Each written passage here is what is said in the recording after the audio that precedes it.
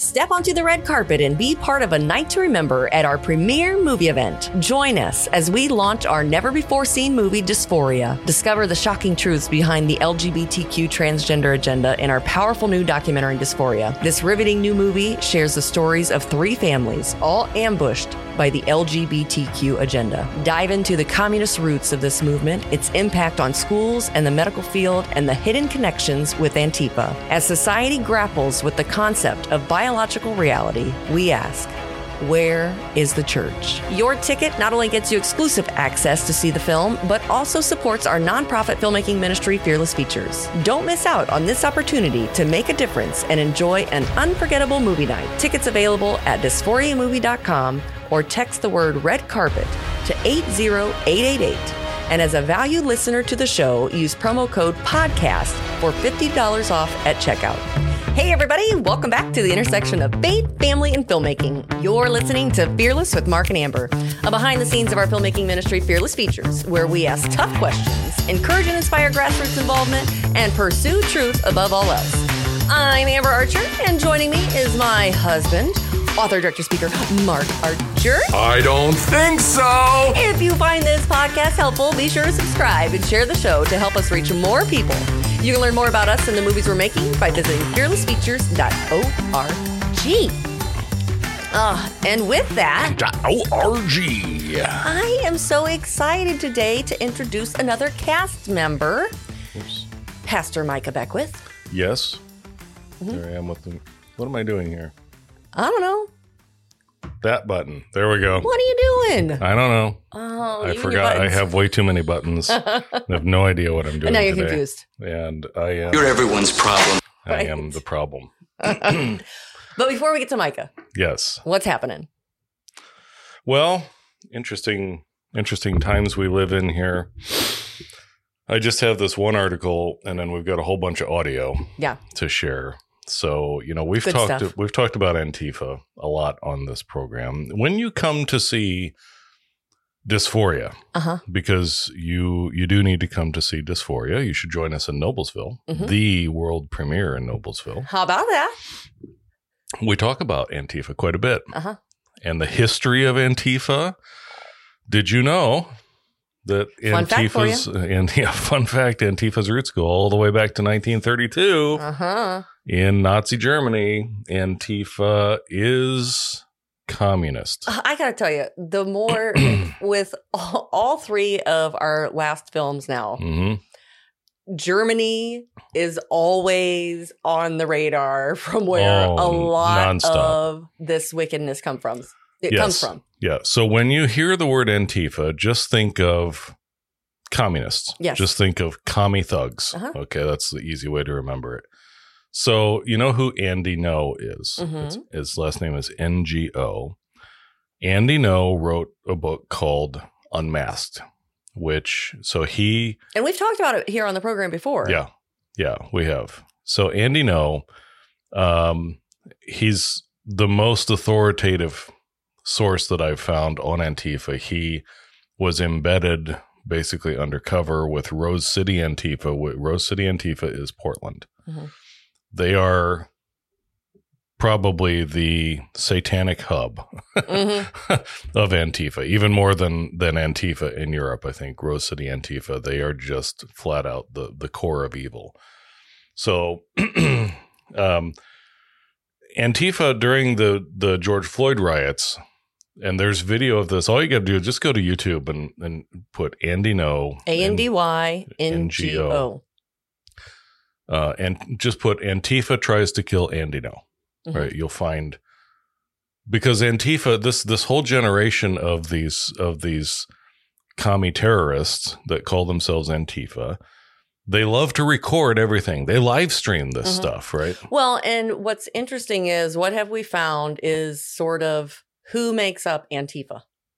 The white kids, what the media likes to call privileged. Yeah, upper middle class, and what I call upper class, like rich kids. Yeah. And it's primarily not the kinds of kids we used to think of as, the kind of the Skid Row Gangbanger, thugs. Yeah, that's not it. It's not it. No, these are all, a lot of them are highly educated, right? They're just, I don't know if some of them are just looking for a thrill but they're just radicalized, highly educated. They've got middle America. Yeah. They have the income, I guess, to not have to actually work a job. So, they tried to kill Andy No. It was very blatant. They were throwing, they were disguising, they were throwing what looked like milkshakes, but in the cup was actually concrete. Right. So kind of like, is it Culver's that has a concrete mixer? Right. Where we don't have anything against Culver's, the candy just so you know. Right. This was a true concrete mixer that they were throwing at him. They actually did brain damage to him. He was really messed up, and he's not the only one that they've tried to kill. So he sued them. Or tried to. And so this is from InfoWars. Court rules Antifa terrorists not guilty in Andy No trial. And this was happening in Portland, Oregon. This is Portland. Activist lawyer declares, quote, I am Antifa. Tells jury she, quote, will remember each of their faces. It's not jury tampering. How is that not a threat in a court of law? Who's the judge? And I think that's the thing. Who was the judge? And I don't know. I don't know why it didn't go to mistrial, right? I mean, that's just ridiculous. The activist attorney appeared to intimidate members of the jury.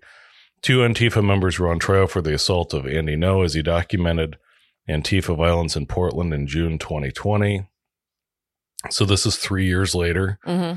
He's still trying to get justice because the Portland police didn't do anything about it. During his coverage, footage shows several black-clad masked assailants kicked, punched, and hurled objects at Andy, leaving him with a severe brain injury and in need of medical attention. 2020, he filed a lawsuit in Portland, Oregon, claiming assault and other injuries by alleged members of Antifa. According to a report by the Post-Millennials KV Davis Court.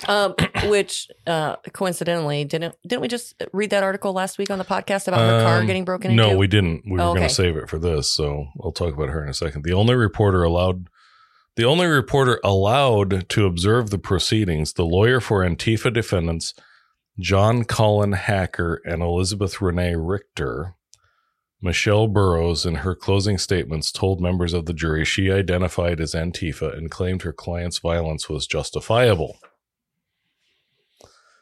And let's see, these are Twitter posts. So I'll leave a link to that. No, I'll leave a link to that because she was there reporting, and when she got back to her car had been vandalized and stripped clean of anything that was in it. Right. You know, she was in from out of town, and that's what she was saying. I'm being terrorized. Yeah. By Antifa. Yeah. For reporting. Davis Court reports that despite Judge Shanpone, well, that's a name and a half. Shanpone Sinlapasai. I'm sure I'm butchering that. Informing the court prior to closing statements that members of the jury had raised concerns about being doxxed. Explain to people what doxed means. Well, it just means that they're going to publish like your home address, your phone numbers, where you work, right? So everything online. So they go online and they say, "Hey, this juror's name is such and such. Right. She lives at 123 Anytown Lane. Go and kick her butt." Hey, and this is the same tactic. I know we talked about another story that happened decades ago about Rialto and how the pornographic bookstores, they were posting some of the picketers, their home address, their phone numbers on the marquees. You know, it's the same thing. It's just a different generation, different tactics. Now it's all online instead of, for the public to see in person. Yeah. Amid the trial, Portland State University geography professor Alexander Ross, who proudly proclaimed he, quote, identifies as Antifa, also testified as a, quote, expert witness, claiming Andy No was a far-right rage inducer and provocateur. How many of us would be far-right rage inducers? During coverage of the trial, Katie Daviscourt herself became the victim of a targeted attack. Quote, after I left the courthouse where I was reporting on the trial against Antifa, I found that my car was broken into by my hotel. The windows were busted out, items were stolen, personal identification documents were taken. And there's pictures of her car, completely trashed. And, condemned the verdict in a statement following the trial, saying, "I always knew it would be an uphill battle to win justice for the years of torment and violence I have endured. I still believe that these defendants are affiliated with Antifa, and I remain committed to seeking justice. Though I'm deeply disappointed in today's verdict, I am considering my legal options. The trial's outcome was taken as a sign that Antifa terrorists are now free to attack journalists at will, with no fear of repercussions from Oregon's corrupt leftist judicial system, with many fearing the exact same jury intimidation scenario could play out as President Donald Trump's indictments head to trial." Can you say Gotham City? Oh my word! I mean, all of the Dark Knight movie series. That's Portland. Well, and the really sad thing is when we were out in Washington collecting an interview with Heidi St. John, and we drove south and went through just on the major highway. Oh yeah, and drove through, and all you see is tents along the side of the road. Tent cities of homelessness. Yeah, it's just a decimated city. I think I've told this story before, but I had been in Portland it's at least 20 years ago, and just briefly, and we were going in and out of Portland to do a shootout in rural Oregon, and that was. We were playing pool at a restaurant downtown the night before we were getting on the plane to come back home. And there was this group of girls at the table next to us. And one of the guys that I was working with started talking to these girls. We thought they were girls. They were all trannies. I'm not kidding. They were all trannies. Lucky you, huh? And they were celebrating this one. That her surgery was a success. And I swear to you, this was the first, I had never even heard of this. We knew what transvestites were. We knew what cross-dressers were. And you could tell right away. No, like I wasn't paying attention. And then he tells me, I see him talking to him, and I'm sort of half paying attention. And then I hear her surgery was successful. And I must have stood there for a good 30, 40 seconds, like my gears turning, going, huh? Huh? Processing. Yeah. Yeah. Needless to say, you left without a date? That wasn't why we were there. Okay. We were having dinner, and, we had been. Well, he left without a date. I don't know why he go over. I don't know. He was probably trying to hit on one of them. I don't know. I can attest that I was not. This was a long time ago. This is 25 years ago, probably. Anyway, so that's nuts. So that's what's happening on that down low. So we have a lot of audio today. So we have an audio. You want to tell them who this pastor is that you found? Yeah. So it was exciting. So I found somebody shared a clip on social media, and I can't remember who shared it, but anyway, I watched it and shared it to my social media page. And I love passionate speakers, and I especially love passionate pastors. Yeah. And this guy, I've never sat under the teaching of, and I don't want to say charismatic, but he's very enthusiastic. They're definitely on the charismatic side. Would you say? I don't know. So anyway, you'll hear the clip, but he just gets so revved up and riled up. So I did find out a little bit about him because I didn't even know his last name, actually. So it's Miles Rutherford, and he is a highly respected and influential figure in the realm of pastoral leadership and revivalist ministry. With an unwavering commitment to spreading the transformative power of the gospel, Miles has dedicated his life to igniting the fire of God in the hearts of people across the globe. Together with his wife, Delana, they serve as the founders and pastors of Worship with Wonders Church, an impactful, multicultural, multi-generational spiritual community in the heart of Marietta, Georgia. So I was excited I just saw this, it was like a 60-second clip. And so I started doing a little research because I thought, well, I want to see the whole thing. And so I found the full sermon, the full message. And so we'll leave a link to it for you guys in the show notes. But this guy's really impactful. Yeah. And I should say, I'll just put this disclaimer out because I know that, because especially Christians are prone to this. I haven't read their church's doctrinal statement, no, right? This is the first time I've heard I don't know this guy. anything about their church. So before we launch into, do you really know about this guy and his? I know he's speaking truth. I know in the clip that we're going to share, he's speaking truth. And I watched the whole sermon, and he's speaking truth. Do I know everything that he believes and preaches? No. And in this case, I'm not endorsing him, but this is truth, and you need to hear it. So here we go. This is Pastor Miles. Satan will make everything feel fine. He will make every sin be changed in order to accommodate and not make us feel so convicted. Satan will even change the name of sin. Actually, he will use people to change the names of sin to make sin adaptable to accept. Now, I know why you're not preaching with me is because some of you are thinking about these things right now that you're struggling with. Can I tell you, God's going to free you from that before the end of this day if you need it. It's not called stealing. It's called liberation. It's not called sin. It's called the grace of God. I can do this freely because Jesus paid a price for me to have this grace.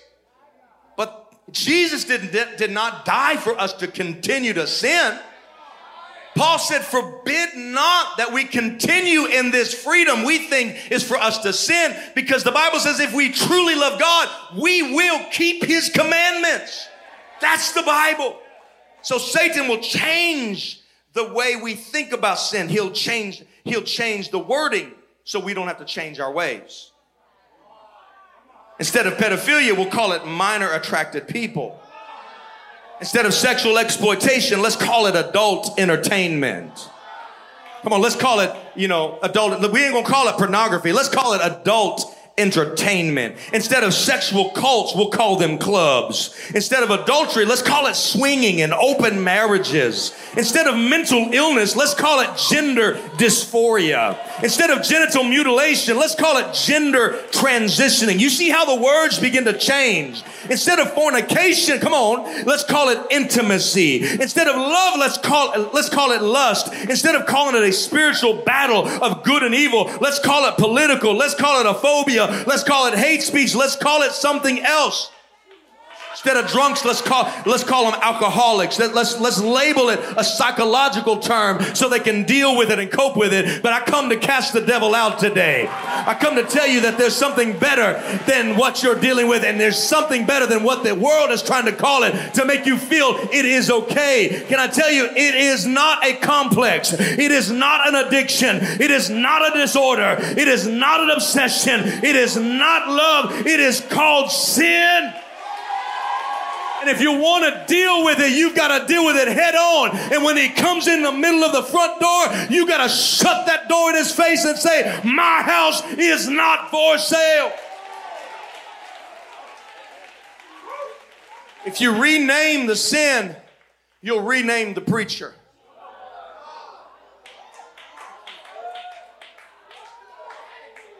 When you rename the sin, we'll change the names of the preacher. We will victimize those that preach conviction. Now, when we hear the truth preached and feel conviction, we will condemn the preachers and call it hate speech. Why? Because the truth is, the Bible says in the last days that there will be preachers that will preach the gospel and receive persecution when they preach the unadulterated truth. And I got news for you. I'm not the only preacher in the room. Preacher does not follow ordination. Preachers follow salvation. Every single person in this room is a preacher. Whether you like it or not, you're preaching something good or you're preaching something bad. But there is the reason why the cross is on a hill, because there's no neutral ground where Christ died. You cannot stay in your sin and continue in your sin and think you're going to make it. Oh, I'm going to hit the devil square in the face right now. Some of y'all saying, well, this message ain't for me. I've already dealt with the devil. But there's somebody sitting beside you that needs your praise right now, needs your intercession right now. There's people in this room and people that are watching that are bound and addicted to lust, whether they're heterosexual or homosexual. They need delivered. And there is a devil loose, but there's also some preachers loose, and we're ready to wreak havoc on the devil. I need some fathers in this room. I need some mothers in this room. Go to bat for the children. Amen. I can say I did. I sat and listened to the whole service, and it's called "A Strong Man Is in the House," and it was fantastic to sit at the beginning of their service. What was so cool is they're in Georgia. They have several billboards that they've had put up for, and it kind of looks like the pride flag, but it's not. It's got an additional color in it. And they're talking about reclaiming the rainbow, but it says proud to be, what was it? It was proud to be delivered. Proudtobedelivered.com. Yeah. And it was all about people's testimonies. And it's just incredible that they shared about the stacks of people who wrote in to tell them about how they were lost in the homosexual. Yeah. And if you watch the full sermon, the clip is what, hour and a half or something. I mean, it's a really long, but they've got testimony after testimony. At the beginning of the service. Yeah, people who came out of the homosexual lifestyle. And he even points out after they get up and give their testimony, he said, I hear a resounding theme. Mm-hmm. It's when they were children. Yeah. These things happened in their youth. Yeah. And so, yeah, we are passionate about protecting children. Mm-hmm. You know, it's interesting too, as we were watching it, and I was kind of laughing at, I'm not mocking. I chuckle because of the various styles of churches, and we travel around. We go to a lot of different churches. Yeah. We see all different styles of services and worship music, and this. Well, it's the first thing I said. I want to go and visit his church. Yeah. I want to just go and be a part of that congregation and just feel the energy, because there's energy there. Oh yeah, and it's funny to me because I've been to a couple churches like that in the past where, and they're generally, inner city churches where the worship team is part of the message. They got that guy on the keyboard who just kind of adds that background music the whole time.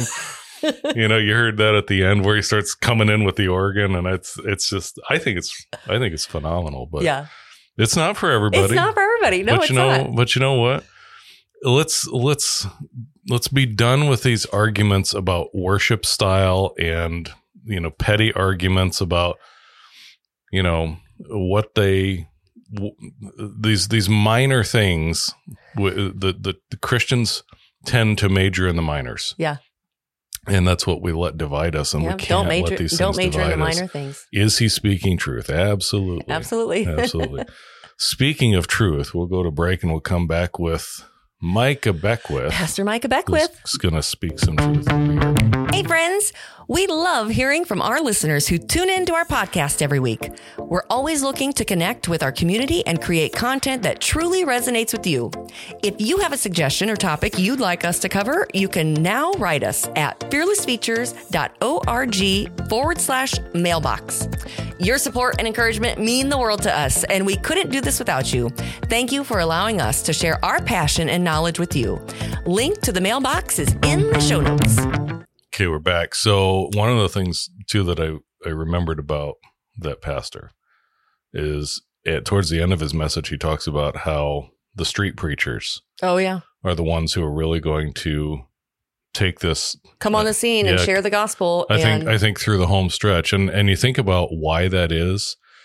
It's because as we talk about, so when you come to see Dysphoria, that's right. September 29th in Noblesville, when you come to see Dysphoria, you're going to hear this theme because we talk about why is the church silent on these big social issues that are destroying society? Yeah.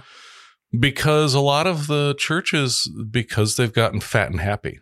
Well, and they believe the lie that they've been told that you can't talk about those things because it's political. Right. And they're afraid if they do that they'll lose money. Yeah.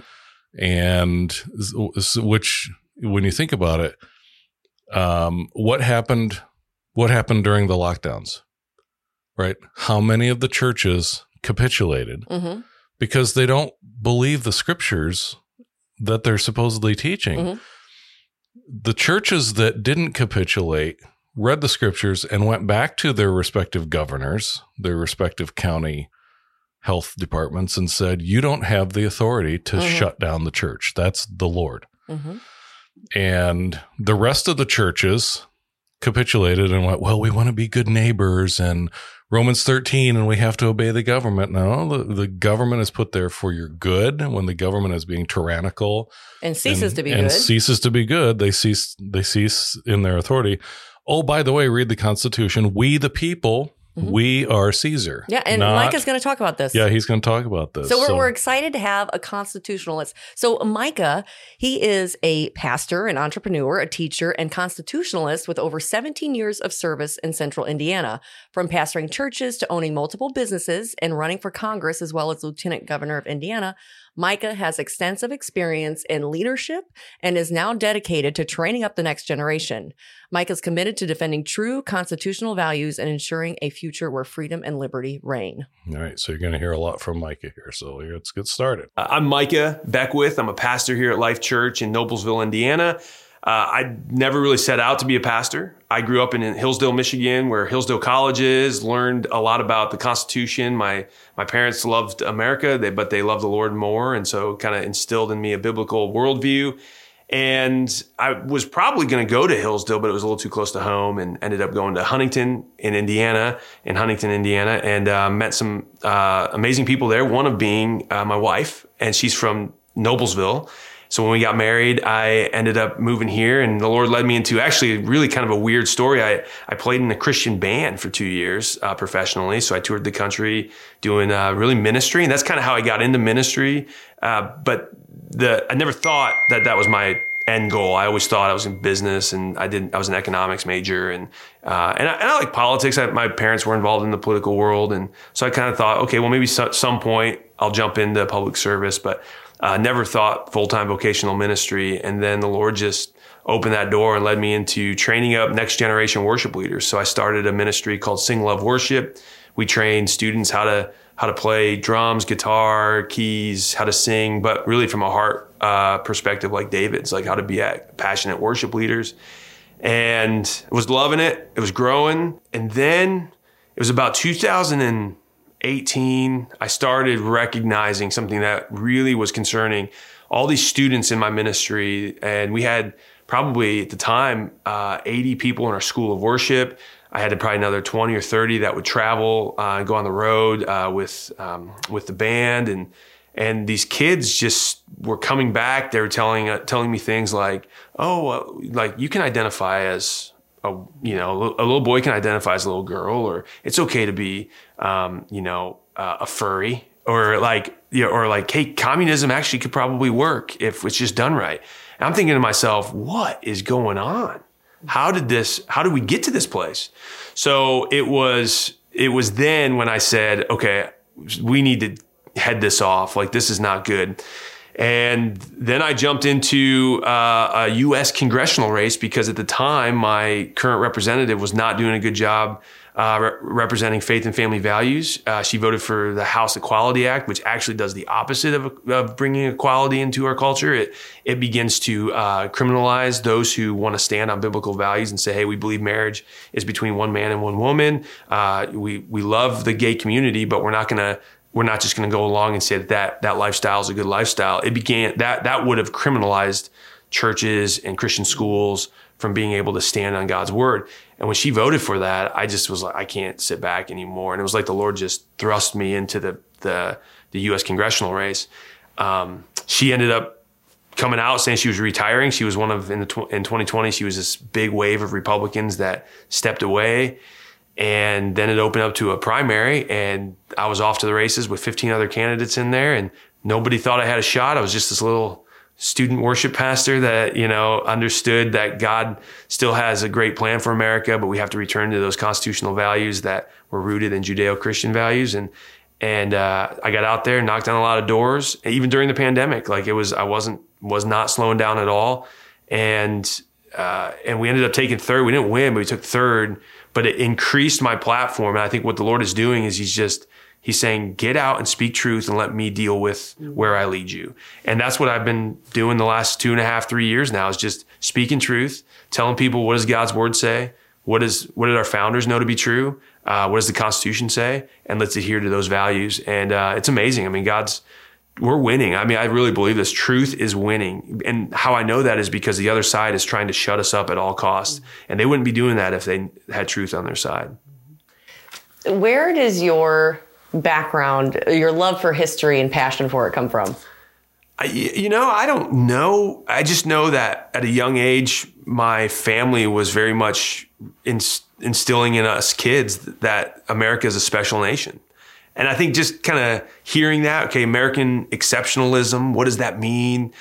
You start to read the stories of, Samuel Adams and Benjamin Rush, and you start seeing that these guys that they loved the Lord, they knew God, the Daniel Websters, these guys that were that knew truth and they were unapologetic. They were, Patrick Henry's "Give Me Liberty or Give Me Death," right? These passionate, godly men who said, it's right to stand for liberty. And if it costs me my life, I'm going to stand for liberty. And so that's really kind of been instilled at me at a young age, which is one of the reasons I'm concerned for the next generation, because that's not being instilled in students. They're being taught that America is an evil nation. American exceptionalism is something to be mocked and not celebrated. Like colonialism and imperialism and all of these things, that really, if you actually study history and know the context of what was going on, you get to see that, no, God's hand was on this nation. And our founders, while they made mistakes, yes, they set up something so amazing that this world has not ever seen before. And now we're being told we should just throw it all away and start over and go down a path of globalism and communism, and it's just it's asinine, it's foolish, and it's not gonna be on my watch that we're gonna let that happen. So, thoughts, comments, questions, concerns? No, I'm just very thankful and appreciative for people who actively get in the battle and doing what they feel like the Lord has called them to, and the area that you've been gifted in, to use your voice and your gifts and your platform for a better society, for a better way of life for others. Yeah, and I'm shocked and appalled, frankly, at even the Christians that I've seen and heard who have criticized him even lately, because he's a full-time pastor, and he's running for. It's very interesting. We need to have him on specifically to talk about constitutionally why he's actually running for lieutenant governor. And this is an odd thing. It shouldn't be odd, but it is odd, especially in Indiana, because usually the lieutenant governor is sort of this handpicked, by the presumptive nominee of the party. And he's actually campaigning for this. And I want to talk to him about why. It has been like a hand grenade going off within the Indiana GOP, which is phenomenal. Yeah. Because, you're disrupting their power structure. But I've seen and heard a lot of supposed Christians saying, he should just stay out of it. You Christians just stay out of it. And see, that's the problem. And he's going to talk about that here in a minute, about this supposed separation of church and state. So here's Micah again. Well, tell me, why is the Constitution so important? Because it is the law that governs those who govern. It's not the law that governs the people. So we, the people, are sovereign. That's what the Constitution strictly lays out. It's we, the people, are the king. And that's a concept that is so foreign to a lot of governments, to a lot of nations throughout world history. The people weren't the sovereign. The king was the sovereign. The queen was the sovereign. And so when our founders said, no, we're going to actually flip this on its head, and it's going to be we, the people, and then we're going to craft a constitution then which holds those who govern accountable. So it's kind of a 3-tiered authority. So it's us, the Constitution, and then the politicians. Then the politicians set laws that then keep us all in the parameters of a good society, a good and decent society. And then we, as the people, we adhere to the laws because we had representatives that created those laws, but they have to maintain the boundaries of the Constitution. 2020 exposed a lot of political leaders that have no clue what the Constitution actually says. When you had, I think it was Governor Murphy out in New Jersey, he was on Tucker Carlson's show, and literally Tucker asked him, he said, "You're shutting everything down. You're shutting churches down, but leaving liquor stores open. Constitutionally speaking, how do you justify that?" And he literally said on national TV, he said, "Well, Tucker, that's above my pay grade. I don't really deal much with knowing what the Constitution says." And I'm thinking, no, that's exactly what you're hired to do, is to uphold and defend the Constitution. And yet we have political leaders that think that that's some complex issue. It's not complex. Literally, the Constitution fits in my pocket in my jacket. And you can read it, 7 articles, 27 amendments. Makes it very clear what the government can do, but more importantly, what the government cannot do. And it's beautiful. And I really admire the guys who crafted the Constitution. James Madison was the father of the Constitution. And literally the 3 branches of government, he pulled that right from Scripture. Isaiah 33:22, it says, "The Lord is our lawgiver, the Lord is our judge, and the Lord is our king, and it is he who will save us." And he saw that written out in Isaiah. And literally, he said, "That's it. That's what we have to do. We have to pull the 3 branches of government right there. That's how God governs.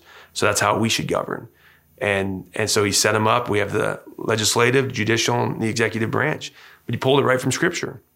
You go back and you look at Moses and his father-in-law Jethro when they were wandering the wilderness, and Jethro said, "Hey, Moses, you can't do everything on your own. You've got to set up rulers, representatives over the thousands, over the hundreds, over the 50s, over the tens." Well, thousands would be federal government, hundreds would be state government, 50s would be county government, and tens would be city government. Our founding fathers took exactly what God led Moses to do, and they just implement it here in America. And so all of what we live in, this beautiful republic that we have, was crafted not out of chance. It wasn't happenstance. It wasn't just they got lucky guesses. It was literally they looked to the laws of nature and nature's God to design our structure of government. And that's why it's lasted 235 years.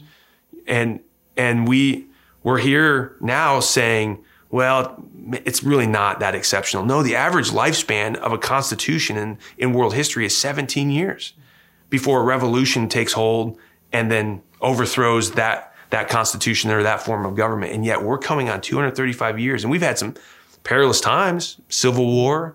We had, our republic's been hanging by a thread for sure. But I believe because of divine providence and only divine providence that we're here.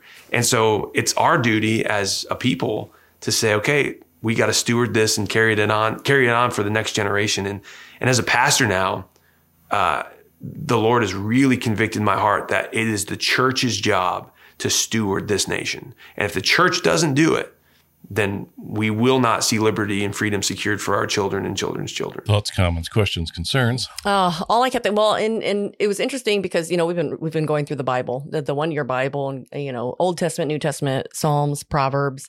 And it was interesting when we were going through Exodus. So what he was talking about with Moses' father-in-law, Jethro, that's in Exodus 18. And you can read that story and that account. And that's exactly what we said. You can see where the divisions came about to govern the people.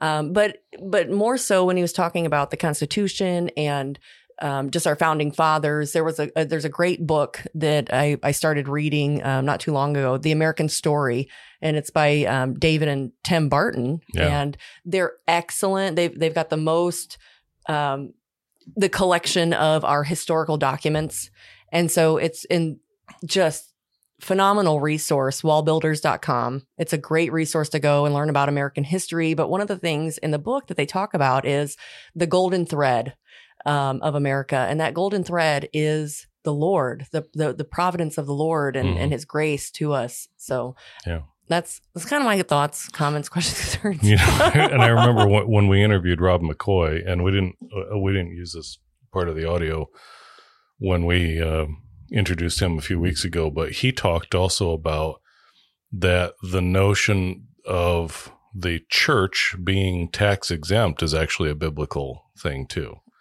And I don't remember the reference for it. Somebody could probably spout it off to us, but I'll have to go back and check. But virtually everything about how our nation was set up, it's all based on it is all based on Judeo-Christian values taken from the Mosaic Law. Mm-hmm. That's how we get the fundamental basis of our law. And what we're seeing, going back to the article that we read at the very beginning about this lawlessness that we're seeing spread rapidly. It's not just in Portland. It's in LA. It's in Chicago. It's in New York. It's certainly in Washington, D.C., mm-hmm. where, yes, we have a constitution, but they don't care. And even when the executive branch, for example, gets slapped down, or in one of the administrative agencies like the FBI, right? They have violated the Constitution. Well, where's the penalty? They get slapped down by a judge, and does anybody go to jail? No, so they come back and they do it anyway. And who's going to stop them? Mm-hmm. So the Constitution is for a moral people, and that's why we're starting to see it fracture, because we have become wholly corrupt as a society. Mm-hmm. When we're a lawless people, well, then they just don't care. They don't care anymore. Well, interesting. While you're just sitting there talking and saying maybe somebody with this tax exempt. Yes. Thing, I did a quick search. You're the person that's going to spell it. I'm the person. So it says perhaps the beginning of tax exemption for religious purposes began in Ezra's time. Quote, "It shall be lawful to impose tribute, custom, or toll upon any one of the priests, Levites, the singers, the doorkeepers, the temple servants, or other servants of this house of God." That's Ezra 7:24. There was also heavy taxation under Persia in Nehemiah's day. I'll leave a link to this. It's the Bible Gateway, all about tax, and you guys can read up on it, because I know I'm going to. Okay. I'm going to print it out and read it. All right. So last segment here with Micah. Now he's going to specifically talk about something called the Johnson Amendment. And this was a big part of things that we researched. We couldn't actually fit this whole discussion into Dysphoria, which you should come to see September 29th in Noblesville. Couldn't fit this into Dysphoria. There's an awful lot in Dysphoria, but the Johnson Amendment discussion is something that this is one of the subjects that the grassroots organizations really need to take up and start ramming home. Is educating people on what's really happening, on how unconstitutional the Johnson Amendment is. And it's been in place since the 60s. And it has never really been challenged, and it needs to be challenged. Mm-hmm. And it should be the church that challenges it. Mm-hmm. This is how Satan has muzzled the church. Mm-hmm. But you've got a whole generation of pastors who don't want to get involved. So Mike is going to talk about this here. How much role does the church, especially, what is their role? If you were to speak to other pastors, what should they be doing? Because we have this fallacy of separation of church and state. Yeah. First, can you speak to that? Yep. And then move into... And why won't churches speak? That's let me move my chair back. Yeah. So there's multiple points to that question. So first of all, why won't churches speak? There has been I would say, a multi-pronged approach by the devil and the movement of darkness, the demonic, to silence the voice of the church when it comes to governing. This myth about separation of church and state, if you go and you study the Establishment Clause, nowhere in the First Amendment, which is the Establishment Clause, nowhere does it say the church is not supposed to have a role within the state. It says the state is not supposed to influence what the church does. Thomas Jefferson is the one who coined the term, in our context, separation of church and state. Now, Montesquieu and some of these philosophers that he studied and throughout world history, John Locke, they all talked about this idea of separation of church and state. But in our country, Thomas Jefferson really latched onto that. And that phrase, that the modern context for separation of church and state, many people will say, well, Thomas Jefferson pointed to separation of church and state. Well, the context in that was there was a pastor in Connecticut over at the Danbury, Connecticut Baptist Association, and he wrote to Thomas Jefferson in the early 1800s. And he said, Mr. Jefferson, I'm afraid that like what we were dealing with under King George, under British rule, that the state isn't really going to give me the freedom to preach the word of God the way that I see it. And Thomas Jefferson wrote back, it's a small letter, 3 paragraphs, and said, Pastor, you have every right to do what you're doing. There's a wall of separation in church and state, and the state cannot come in and tell you how to preach. We've set that up here in this new republic. And so that got twisted, though, in the 1940s by a Supreme Court justice. His name was Hugo Black. He was a racist KKK supporter, hated the Catholic faith, hated the black community. And he was appointed to the Supreme Court justice and became Chief Justice. And they heard a case in the early 1940s, and he pulled out Thomas Jefferson's phrase, warped it, and said, because Thomas Jefferson said this, he must have envisioned separation of church and state with the Constitution. Now, keep in mind, this is an unofficial letter. This is not the Constitution. It's not the Declaration of Independence. Keep in mind, Thomas Jefferson isn't the author of the Constitution. The father of the Constitution is James Madison. Thomas Jefferson wrote the Declaration of Independence, but James Madison is accredited for being the father of our Constitution. So what this Supreme Court justice did in the 40s, he said, because we have a founding father here who even mentioned this phrase, he totally took it out of context, but he said, because he said separation of church and state, now we obviously have the legal grounds to say, well, the church can't have any say within the government. Now, fast forward to the 50s and the 60s, you have Lyndon Johnson. Lyndon B. Johnson was a racist. He was from Texas, did not like the black community either. And it was the church in Texas that stood up to him and opposed him almost every step of the way. So he had a chip on his shoulder. So he authored something called the Johnson Amendment. He pushed that through Congress. The Johnson Amendment makes it illegal for 501c3s, for nonprofits, to be quote unquote politically engaged, from endorsing candidates, funding candidates. So he basically tied the hands of nonprofits, but specifically the church, to make sure the church does not get involved in politics. Why? Because the church was not his friend. Now, I'm going to say that it's really not hard for churches to be politically engaged.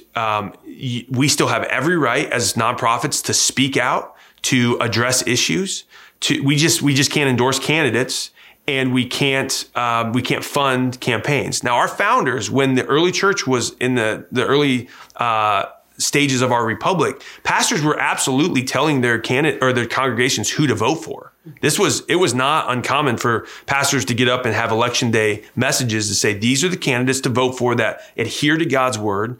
These are the candidates that you don't want to vote for because they don't adhere to God's word. So what we do at the church we're at, we get up and we say, guys, here are the candidates, and these are the ones that adhere to God's word, and here are the ones that don't. And if you want to vote biblical values, vote the ones that adhere to God's word when it comes to how they're going to govern. Remember, the way that the devil and his forces lose this is by speaking truth. What does Jesus say in John 8:32? He says, you will know the truth, and the truth will set you free. So how is truth proclaimed? It's spoken. And the Lord hit me a few years ago. He said, Micah, you're made in my image. And I knew that. I mean, we all know that we're made in the image of God, right? That's what Genesis tells us. But he said, Micah, you're made in my image. And how do I do anything?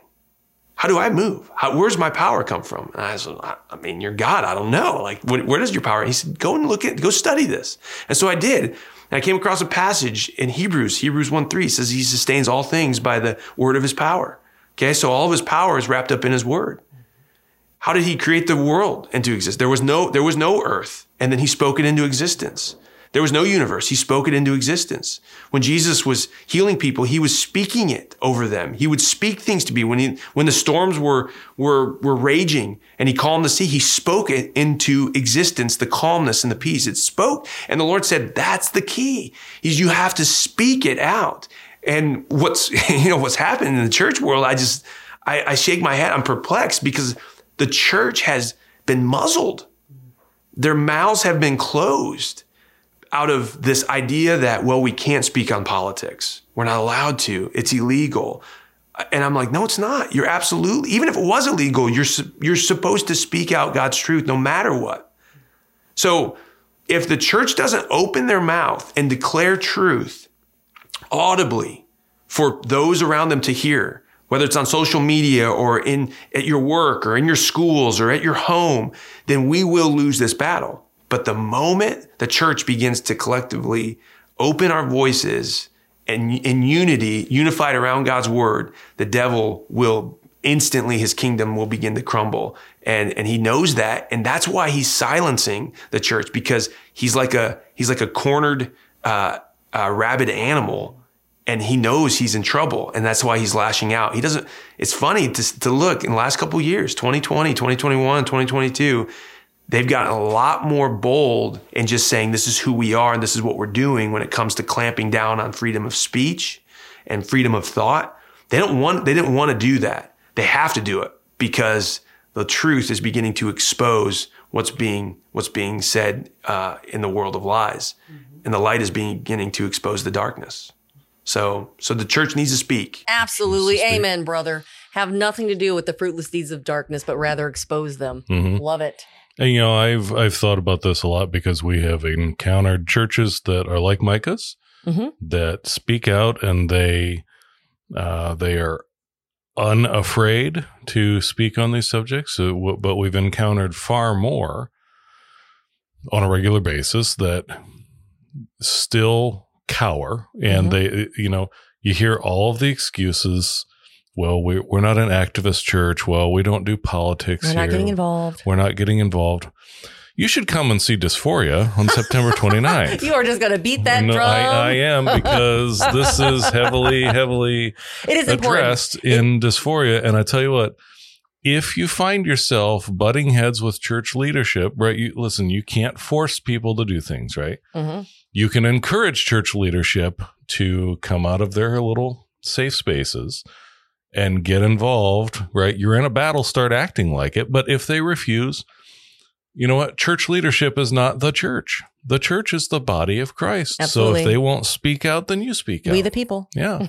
And let them have have an issue with you about it. But it's up to us as Christians to be in every sphere of influence in our culture and to speak up.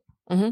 Well, I think it's interesting. We're talking about the churches that get involved, churches that don't. And I just finished George Barna's new American Worldview Inventory 2022-2023. Mm-hmm. And sadly, so this is the report on the state of worldview in the United States. That's what he studies. And it's all statistics. And they have, I don't remember how many thousand they do across all different denominations and, mm-hmm. and peoples that they interview.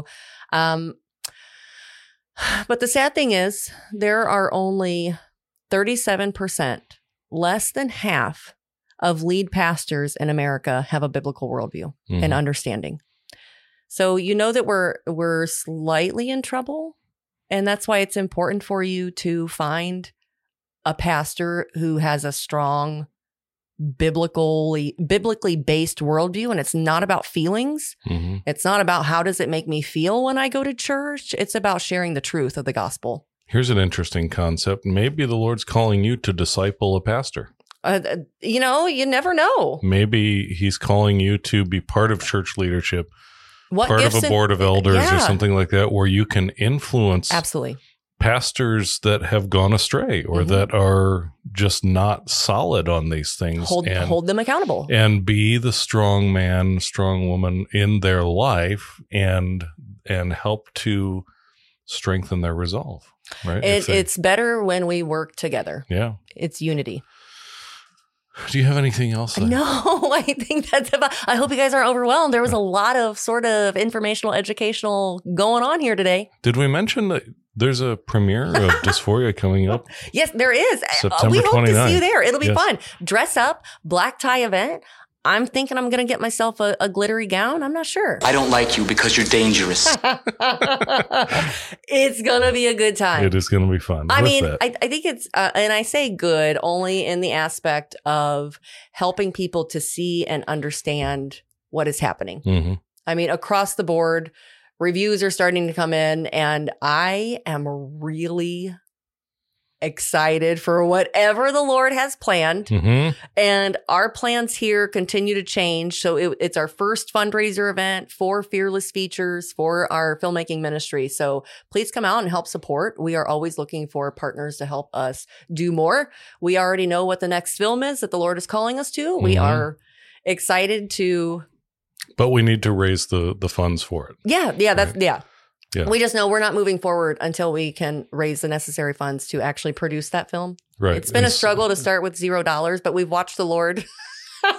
We smile. Yeah. We smile and we're grateful and we see how the Lord moves, but there are other things that he's calling us to do. So we're and- going to follow the call. Yeah, and I'm sure that, and when you come to the premiere in Noblesville, September 29th, you'll hear, that's where we're going to be talking a little bit about the vision that we're casting for Fearless Features Yeah. and where we're going, why we're doing these fundraisers with Dysphoria, because we have a bigger vision of more than just doing films and putting them out. We need to grow this ministry, grow the platform, grow the capabilities to do more of this. Yeah, we thought it was really cool with the Mind Polluters and just seeing how the Lord used it. And it's gone on to 145 different countries. We've seen transgenders just weep at the gospel. I mean, we know that it's impacting lives, right? We've seen legislation changed for betterment for schools and children who are going into the public schools to keep the obscene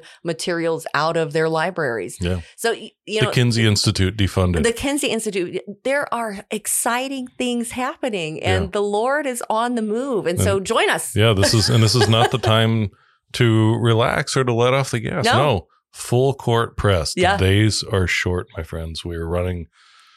The clock is running down. Yeah. So will the Lord find us working feverishly, or will he find us sitting around waiting for him to pick us And up? falling. Yeah. No. Just no. Okay. Not that's today. all I got. All right. Well, that's all the time we have for today, friends. Thanks for listening through to the end. And be sure to click that subscribe button so you never miss an episode. And share this with your family and friends.